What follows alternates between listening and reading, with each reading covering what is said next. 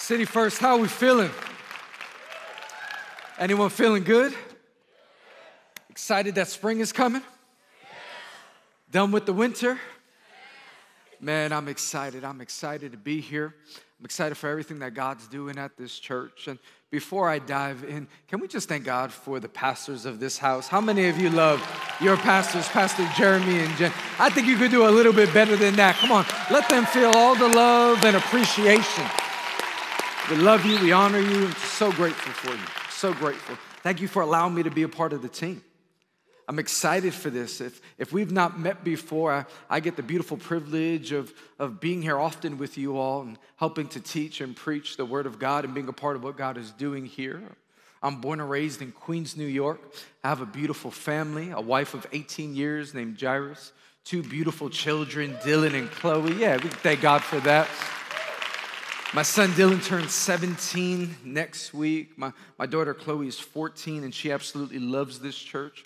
She's angry that she's not with me, so pray for her as she works through that anger. But this is her church.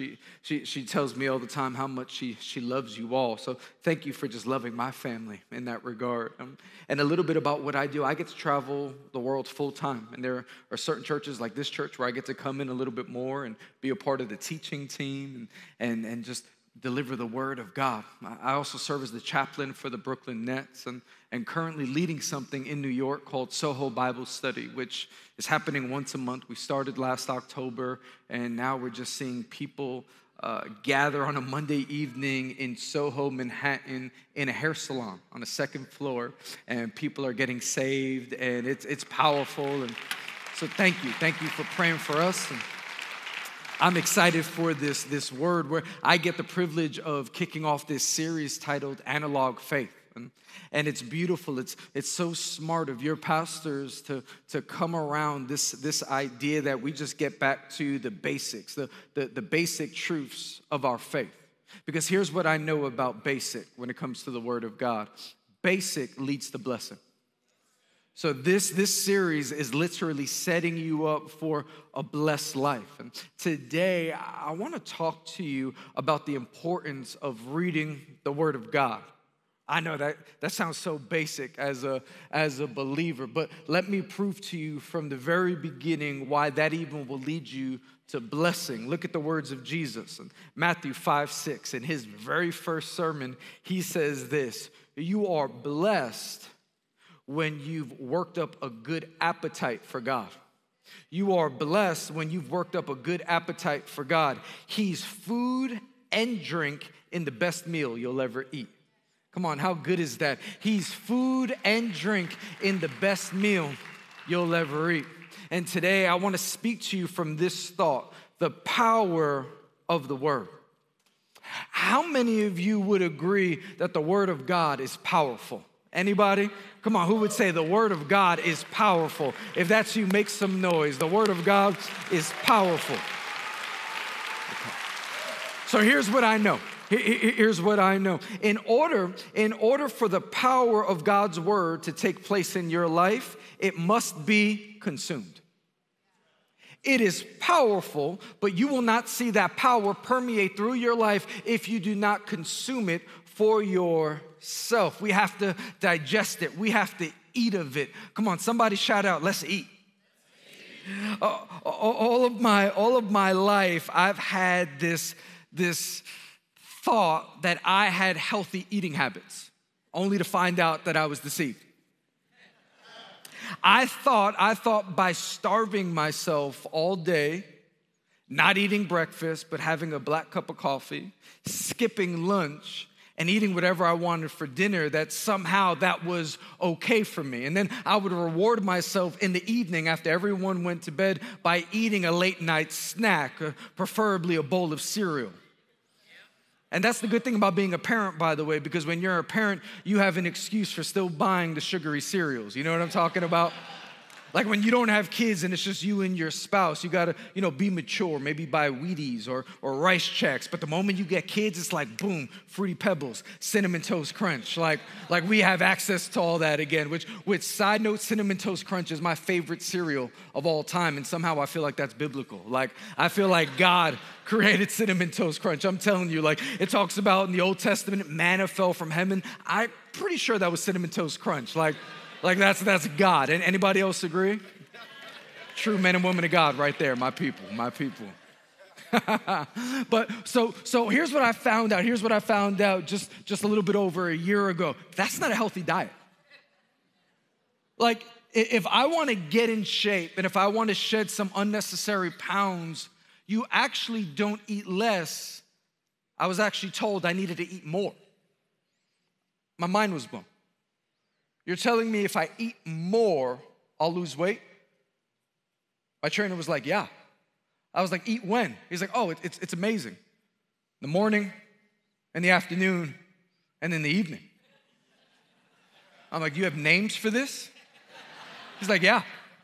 Breakfast, lunch, dinner. Does everyone know this? He said, yeah, if you eat regularly and if you eat clean, you'll actually lose weight. And then he told me, this part blew my mind, you could actually eat carbs at every meal. Amen.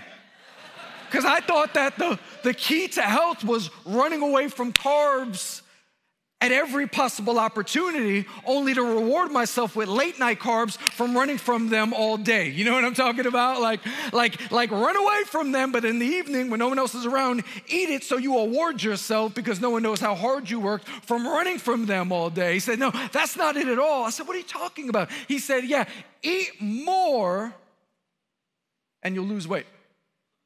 Consume more and you'll be more healthy. And I learned that the same is true when it comes to our spiritual life. If I want to be a healthy man, if you want to be a healthy woman, if you want to be a healthy parent, a healthy believer, a strong Jesus follower, the best thing you could do, hear me, is eat more of the Word of God. If your relationship is simply contingent on getting the Word of God the one day a week that you go to a service, you are actually leading a very unhealthy spiritual life. And I do not say that to judge you. Here it is. I say that to encourage you. I say that to point you in the right direction, because what I've learned in Christianity is that we have a whole lot of Christians that are simply malnourished. I want you to write it down this way. You will starve when your biblical appetite is famished. You will starve when your biblical appetite is famished. The Word of God is something that we need to be consuming regularly, daily. And here's the good news. God doesn't just speak through preachers. God wants to speak to you directly.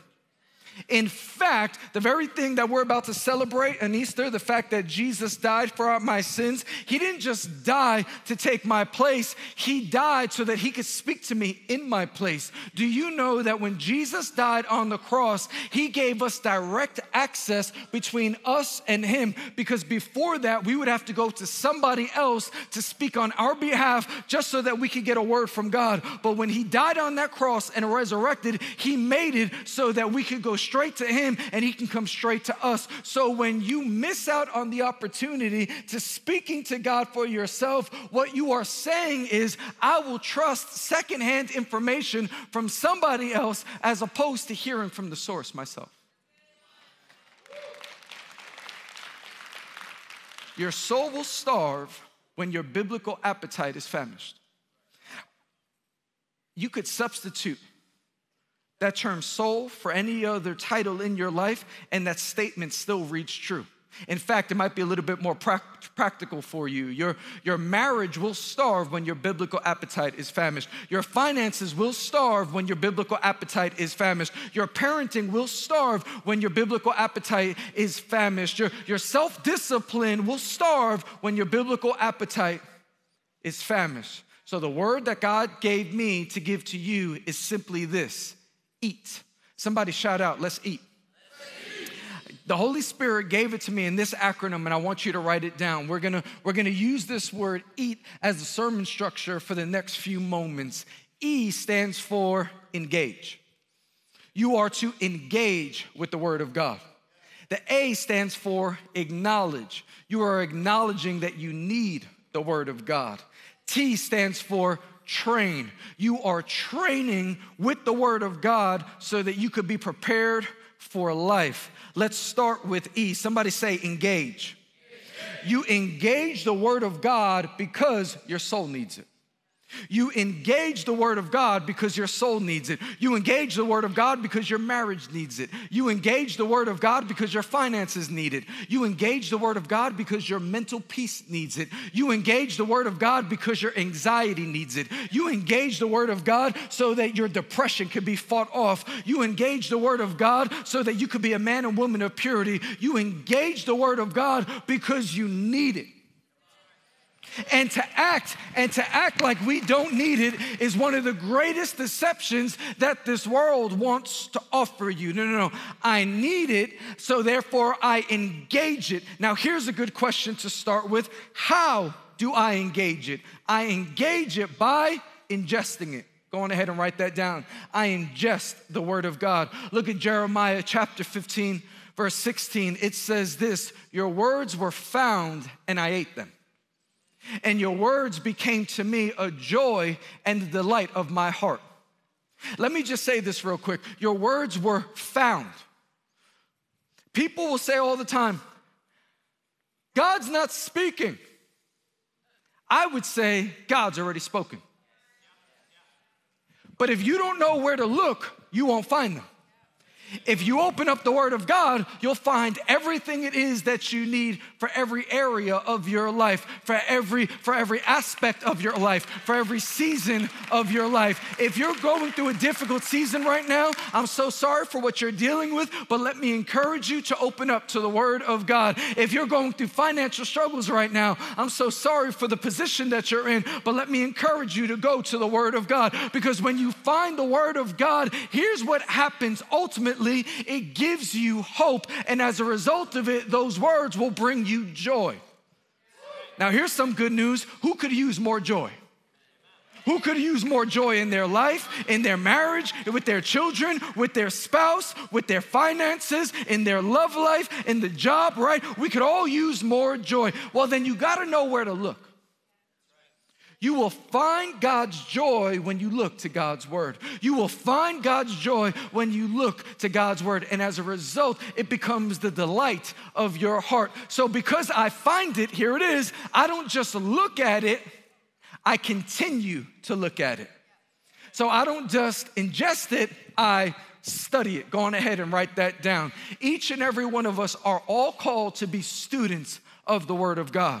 In fact, there is an expectation from God that you would be a student of the word of God. This is why 2 Timothy chapter 2, verse 15 says this. It says, study to show thyself approved unto God, a workman that needeth not to be ashamed, rightly dividing the word of truth. Let me help you and break down what this is not saying, okay? Here's what it's not saying. It's not saying to study to show thyself approved unto God, because one day you're going to be tested in heaven. It's not saying that.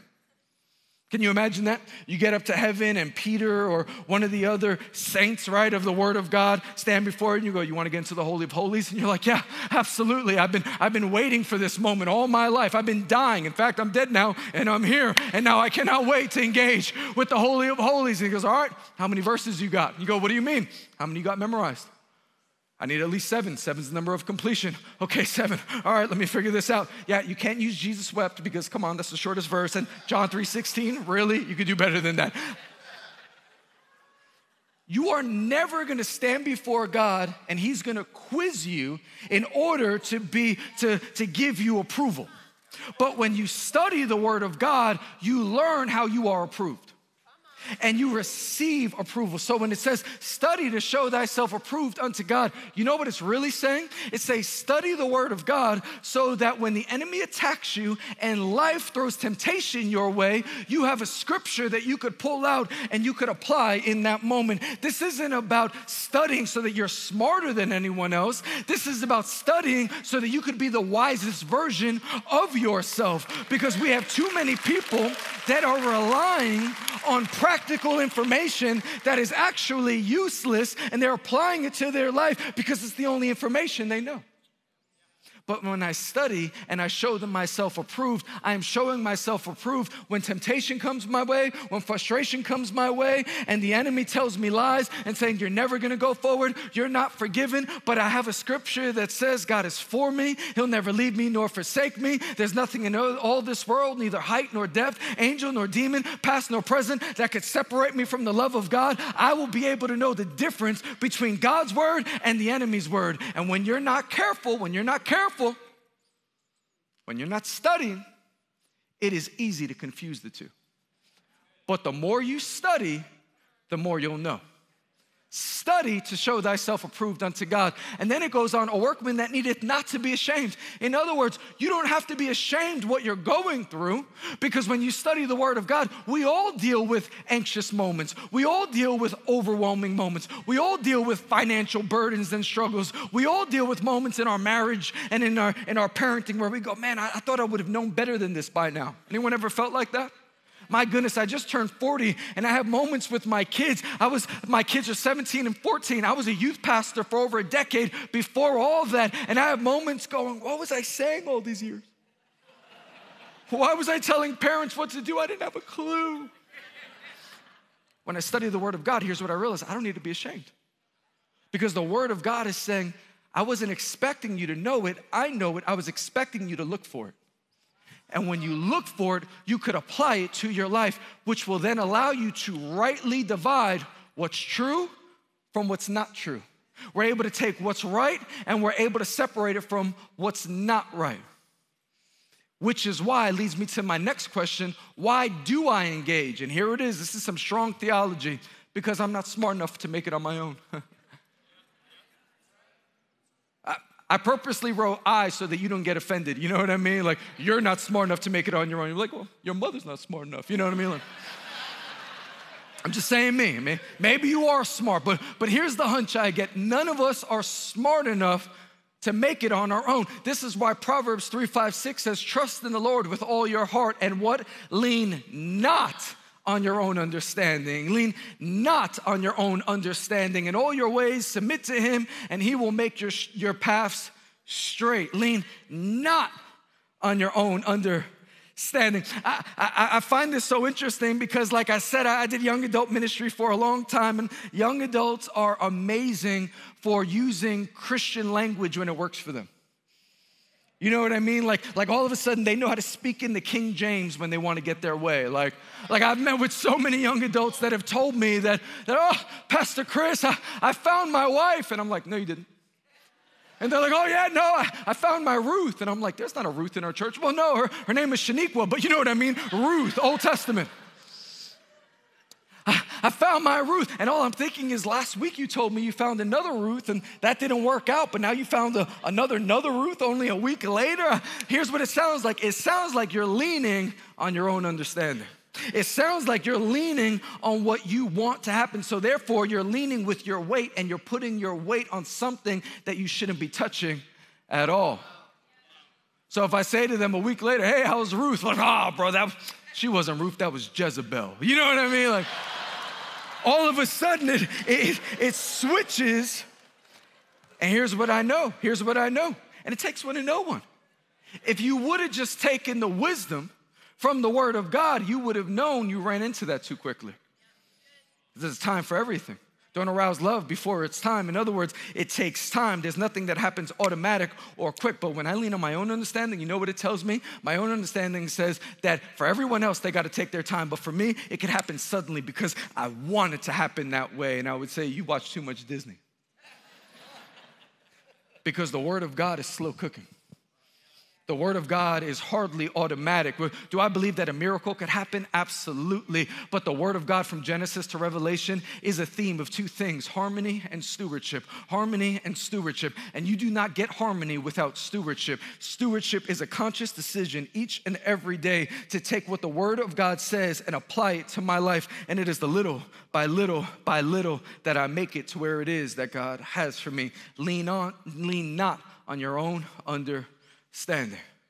I was talking to my friend the other day, and he was telling me the story. It was hysterical. He was telling me how his friend was telling him a story, how this other guy was trying to get him to lend him some money, which is always funny. He said the guy said to him, "Bro, trust me." To which the guy responded, "Brother, ever since I realized that I lied to myself, I don't trust anybody." How good is that? Ever since I realized that I could lie to myself, I don't even trust myself. You want me to trust you? I think that's a really good approach to life. I know how to lie to myself. When I want something really bad, I know how to lie to myself. I'm the guy that will work out 4 or 5 times and tell myself that I deserve a cheat meal. You know what I mean? I had like 3 days of clean eating. Now all of a sudden, yeah, you deserve a cheat meal. Who said? I said. You're not the trainer. I know, but I just feel like I earned that grilled cheese at midnight. Lean not on your own understanding, because in your own understanding, you will find yourself in a place of self-deception. I don't trust me. I trust God. This is why if we're going to talk about engaging with the word of God, we need to acknowledge what it is about the word of God that we need. Go on ahead and write that word down. Acknowledge. What am I acknowledging? Acknowledge that you can't survive without the word of God. You have to acknowledge it. The same way that we all acknowledge that we can't live without breathing, I acknowledge that I cannot move forward without the word of God. I will not see true life. I will live a life, but I will live a lesser version of the life that I was destined to live. This is why Psalm 119 verse 105 says this: "Your word is a lamp for my feet and a light on my path." It is a lamp to my feet and a light to my path. It is a lamp for my feet and a light for my path. In other words, as I read this word as I go, it activates as a light. And when I'm thinking I should go straight, but I see the light, it tells me to turn left. And when I'm reading it, I need to turn right. And when I'm not realizing and when I'm not paying attention, I could end up in a ditch. But when I read the word of God, it's going to show me where to step and where not to step. And here's what I'm not saying. I'm not saying that if you read the word of God, your life is going to automatically be great. But what I am saying, when you read the word of God, even when life isn't great, it's going to show you how to deal with it. When life is difficult, it's going to show you how to take it on. When hardship comes your way, when mourning comes your way, when grief comes your way, when difficulty comes your way, when attacks come your way, it's going to show you how to handle it, which is why, here's what I acknowledge: this word is for me. You ever been in church with somebody and the pastor says something good and the person next to you hits you and go, "That's for you"? Come on, if you're here with your spouse, you know exactly what I'm talking about. Wives, you are brilliant at doing that. You're great at doing that to your husbands and your children. You know what I mean? They say something about a wayward child. You're like, "Hey, listen now," I would encourage you that when you are reading the word of God, take that same mindset, but talk about you. Like, "Ooh, this is for me.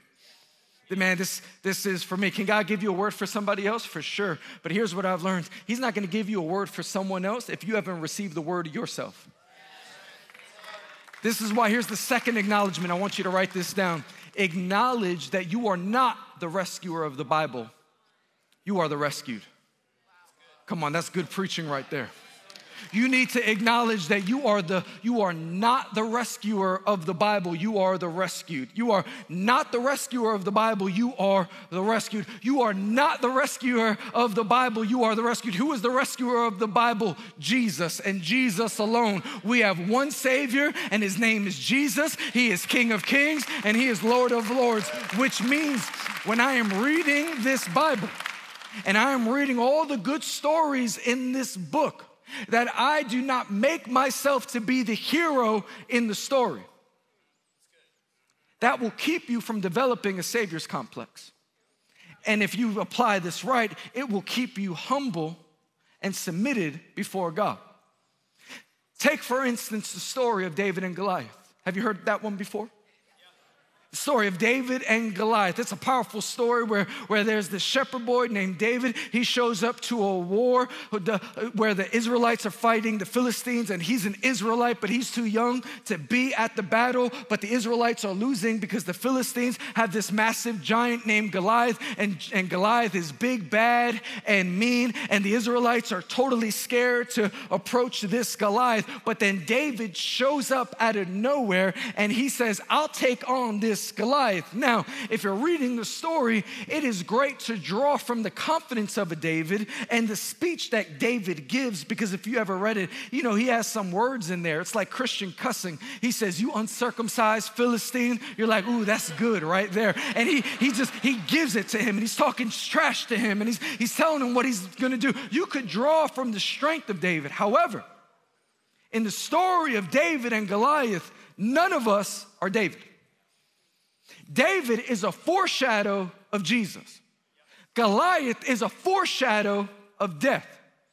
So when David kills Goliath, it is a picture of what's to come in the New Testament of Jesus, the greater David, showing up to the battlefield and conquering the enemy that none of us could conquer on our own. So when David conquers Goliath, it is a picture of Jesus conquering death. So if I read the story, who am I in the story? Well, my friends, we are never the main character. We are supporting cast at best. You know who we are? We're the scared soldier standing off on the sideline.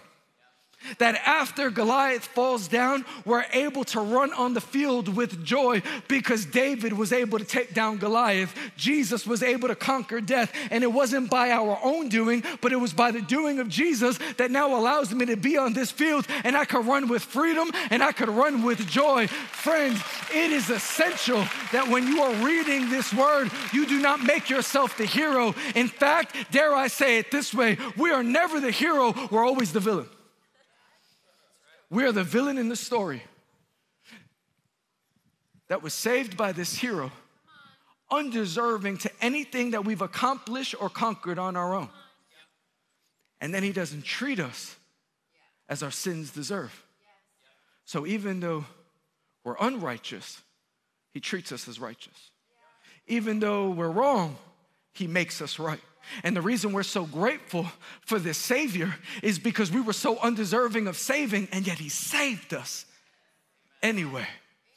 And when you read the word of God that way, not only does it make it all plain, it keeps you grateful.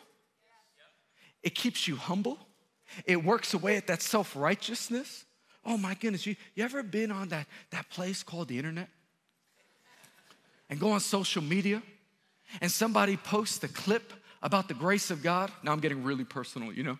I'm acting like it's somebody else, but I'm talking about me. You know, somebody posts a clip about grace, and then there are thousands of comments of people attacking you and go, no, you're going to hell, and no, that's wrong, and don't tell people they're forgiven because then they're going to think they could sin. And you're like, what? You want me to hide the grace of God? I can't read this thing and get away from the grace of God, because what I've learned is that grace is the constant theme from Old Testament to New Testament, and it's because of the grace of God that I could only be here. And if I'm undeserving of it, who am I to hold back that grace from anybody else who has failed or has made a mistake? I want to extend it, and I want to encourage them, and I want to support them the way that I've been supported. This is why you're not just reading the Bible so that you could know, you're reading the Bible so that you could grow.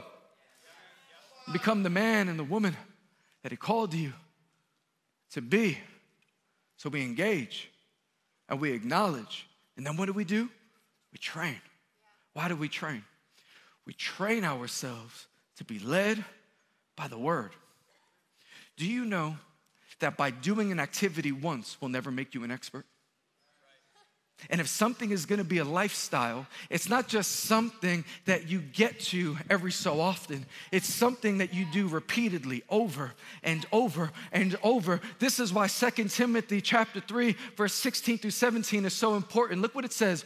All scripture is breathed out by God and profitable for teaching, for reproof and for correction.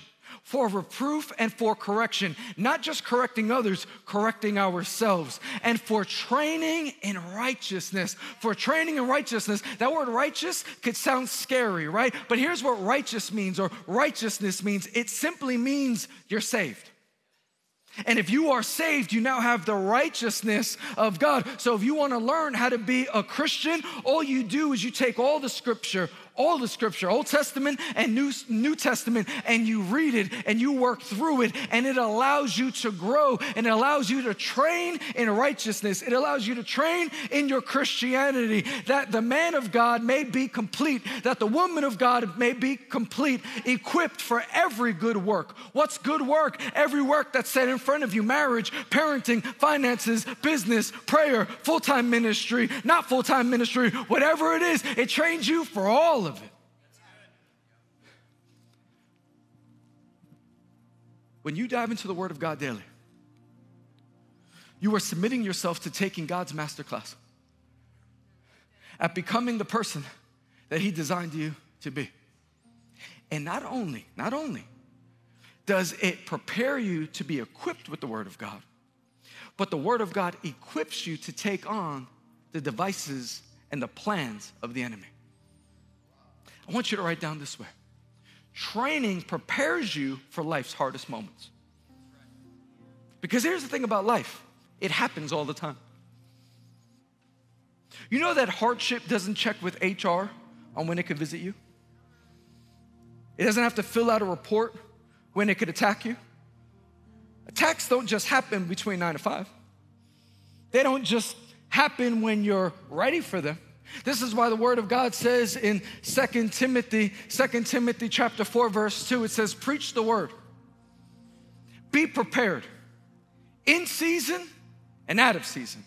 There is an expectation that you are prepared. When? In season and out of season. Not when you studied for it, but when you are unprepared for it. And here's what the Word of God says: well, if you stay ready, you don't gotta get ready, because you're prepared in season and out of season with great patience and careful instruction.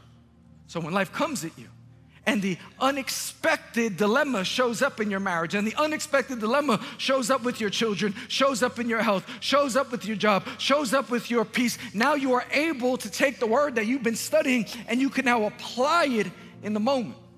And can I also say, if I just want to stand 10 toes down on this, Jesus expects you to know what He said. I know that can sound hard, because so often when we talk about Bible reading, it sounds like a suggestion, but really, my friends, it's an expectation. Look at Mark 12, verse 10. Jesus says, have you not read this scripture? And then He goes on to quote a scripture. And then look at this next verse. It says, Mark 12, 26, but concerning the raising of the dead, have you not read in the book of Moses? And then He responds to the people and He gives them wisdom. But what's the emphasis? Have you not read? Have you not studied? And here's the thing about our God: He's only expecting us to do what He does Himself. There's a story in the Bible where Jesus is tempted by the enemy. Have you heard that one before? Satan offers Him 3 temptations. Well, in every response that Jesus gives to Satan, you know what He does? He responds with scripture, which is beautiful because He's Jesus. Anything that would have came out of His mouth would have been scripture. But He doesn't decide to say a new thing, He says an old thing. But you're not gonna be able to say what was said if you haven't read it for yourself.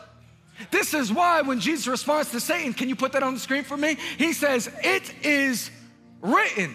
And He answered and He says, it is written, man shall not live by bread alone, but by every word that proceeds from the mouth of God. It is written, man shall not live on just food alone, but he should eat of the word that comes from out of the mouth of God. It is written. But my friends, if you don't know what is written, you're not gonna know what to say. And what I'm trying to tell you is that when life comes your way and hardship comes your way, you don't have to be reactive if you're being proactive. If you are a student of the Word of God, if you are studying this book for yourself, your life will go better, your peace will go better, your joy will be there with you, your understanding will be there, the wisdom will be there.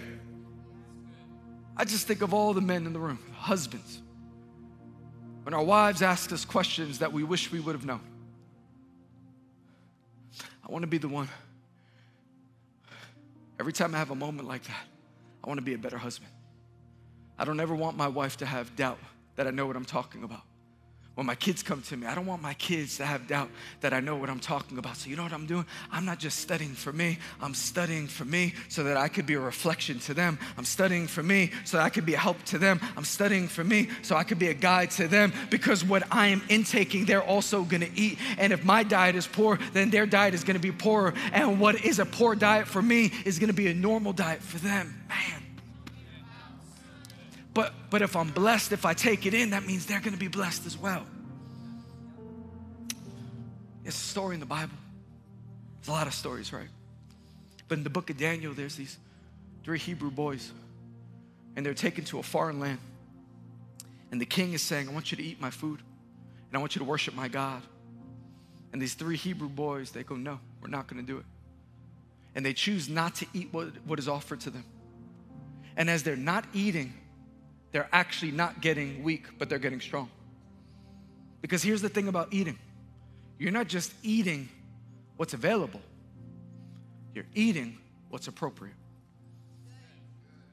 You're not just eating any wisdom that life throws your way, which, by the way, it seems like we have wisdom everywhere. This is why we are following actors and we're listening to their politics. We're looking at someone that's a millionaire that made money off of modeling, and then we hear what they say about God and we think they're right simply because they have money. That's what's available. I want what's appropriate. They say, I'm not eating and I'm not bowing down. And somehow, because of the grace of God, why? Because when you eat of the word of God, what happens? You'll be blessed. They get stronger over time. You know why? Because the enemy cannot starve who God is feeding.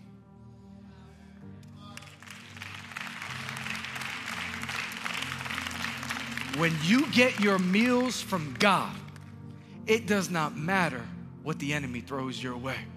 Friends, can I ask you right now to lean in with all your heart and not just think of this moment and go, all right, I'll try it for a few weeks. But if really you go 10 toes down and you go, you know what? I have not been a good reader. I have not been disciplined. I've always struggled getting up in the morning. I'm usually just rushing out the house. But you know what? I'm gonna wake up 30 minutes earlier, and I'm gonna just spend some time reading. And even if I can't read a whole chapter, I'll read a verse. Or even if I can't read a whole book, I'll start with this verse over here, and I'll go back to that book that I said I was gonna read in January. And I'll continue reading Matthew or Mark or Luke and not feeling ashamed, but going, God, I want to be a better student.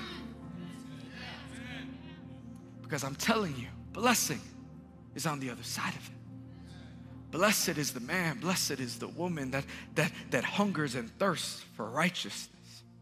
That's what the word of God says. Let them eat of it. And my prayer is that we would be those that eat of his word and watch his promises and blessings permeate in our lives. I want to pray a prayer of blessing over you, but before I do, would you close your eyes and bow your heads? If you're in this room and you've never given your life to Jesus, this is your moment. If you want to rededicate your life to Jesus, this is your moment. All you have to do is confess with your mouth and believe in your heart that Jesus is Lord and you are saved. That's what the Bible says. I know it because I read it myself. If you want to give your life to him, I'm going to count to 3. If that's you, you shoot up your hand. 1, Jesus loves you and he died specifically for you. 2, tomorrow's not promised to any man or any woman, but today is the day of salvation. If that's you and you want to give your life to him, lift up your hand now. 3, lift it up. Beautiful. Man, Jesus, keep those hands up. 1, 2, 3, 4, 5, 6, 7, 8, 9, 10, 11, 12. Jesus, 13, 14, 15. Hallelujah. 16, I see you. Yep, 17, 18, 19. I see you. Jesus, Jesus, 20. Jesus, Jesus. Oh my goodness. It's amazing. All of you that lifted up your hands, even if I didn't get to count, it doesn't matter. Jesus sees it. All of you that lifted up your hands, I want you to repeat this. In fact, let's repeat it together. Say, Jesus, you are King. You are Lord. Forgive me of my sins and all my wrongdoing. In the precious and matchless name of Jesus. Amen. All of you with your hands lifted up, let me pray this over you right now. Father God, I pray, come on, all of us, let's lift up our hands. I pray that we would be men and women men and women that consume your word, that we would be students of the faith, that we would be men and women, oh God, that develop the self-discipline of consuming your word and eating of your word and engaging and acknowledging and training and engaging and acknowledging and training, that we would grow and mature, and as a result of it, we would see the blessings over our marriage, we would see the blessings over our finances, we would see the blessings over our lives and over our children and over our legacy and over our businesses. And we say, God, right now, we commit our life to you and our hearts to you. Allow us to understand it as we read it and develop this appetite. And God, we promise when it is all said and done to give you and you alone all the praise, all the glory and honor. If you believe that, come on, can you shout amen?